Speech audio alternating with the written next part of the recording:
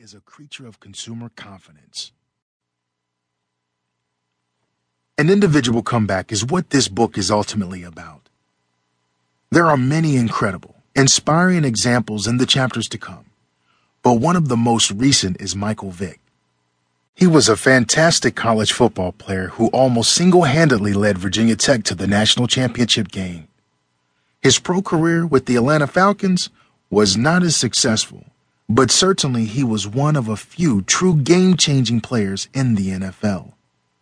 His personal fortune grew exponentially as he had a huge contract plus lucrative endorsements, especially with sports powerhouse Nike. Yet the discovery of a dogfighting ring that he financed and sponsored landed him in prison. He spent 18 months in prison and more than that time away from football.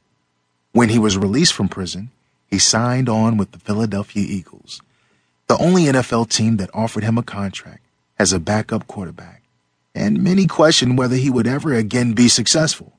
But in 2010, Vick not only became the Eagles' starting QB, but he also led them to the NFC East title. So comebacks are possible, even probable, with the right information. If you are ready for your comeback, let's go. For more information, www.rickmcdaniel.com, www.highimpactliving.com, twitter.com/Rick McDaniel, facebook.com/High Impact Church. Chapter 1. Reasons for a Setback. Life is full of setbacks. You cannot avoid them no matter what you do, no matter who you are. Even Tiger Woods and Lindsay Lohan know that. You can, however, avoid taking a step back when obstacles come. The challenge is knowing how you can overcome your setback. How do you overcome a job loss? How do you overcome health issues? How do you overcome divorce? How do you overcome financial problems? How do you overcome the loss of a loved one? How do you take a setback and make a comeback? In 2001, Sports Illustrated published an article entitled Bouncing Back Big Time, where they listed their top 10 comebacks of all time. You would think the comebacks would all have been sports-related, but they were not. In fact, the article listed Elvis Presley when he had his television special in 1968 and how that was the beginning of his comeback in popularity.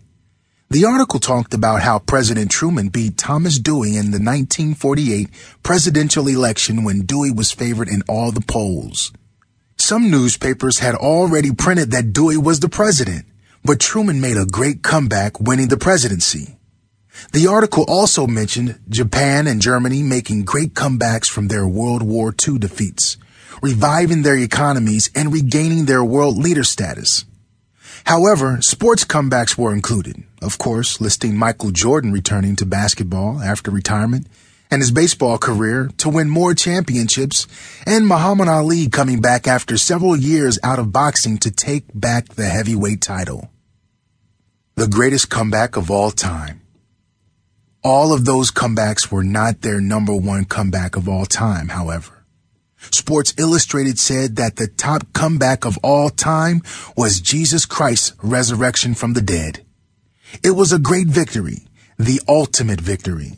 From the ultimate setback of death, Jesus came back to life and proved his victory over death. If you doubt the veracity of Jesus' resurrection, consider some evidence. In ancient courts, a woman could not be a witness. Only the testimony of a man was accepted. Yet the first witnesses of Jesus' resurrection were women.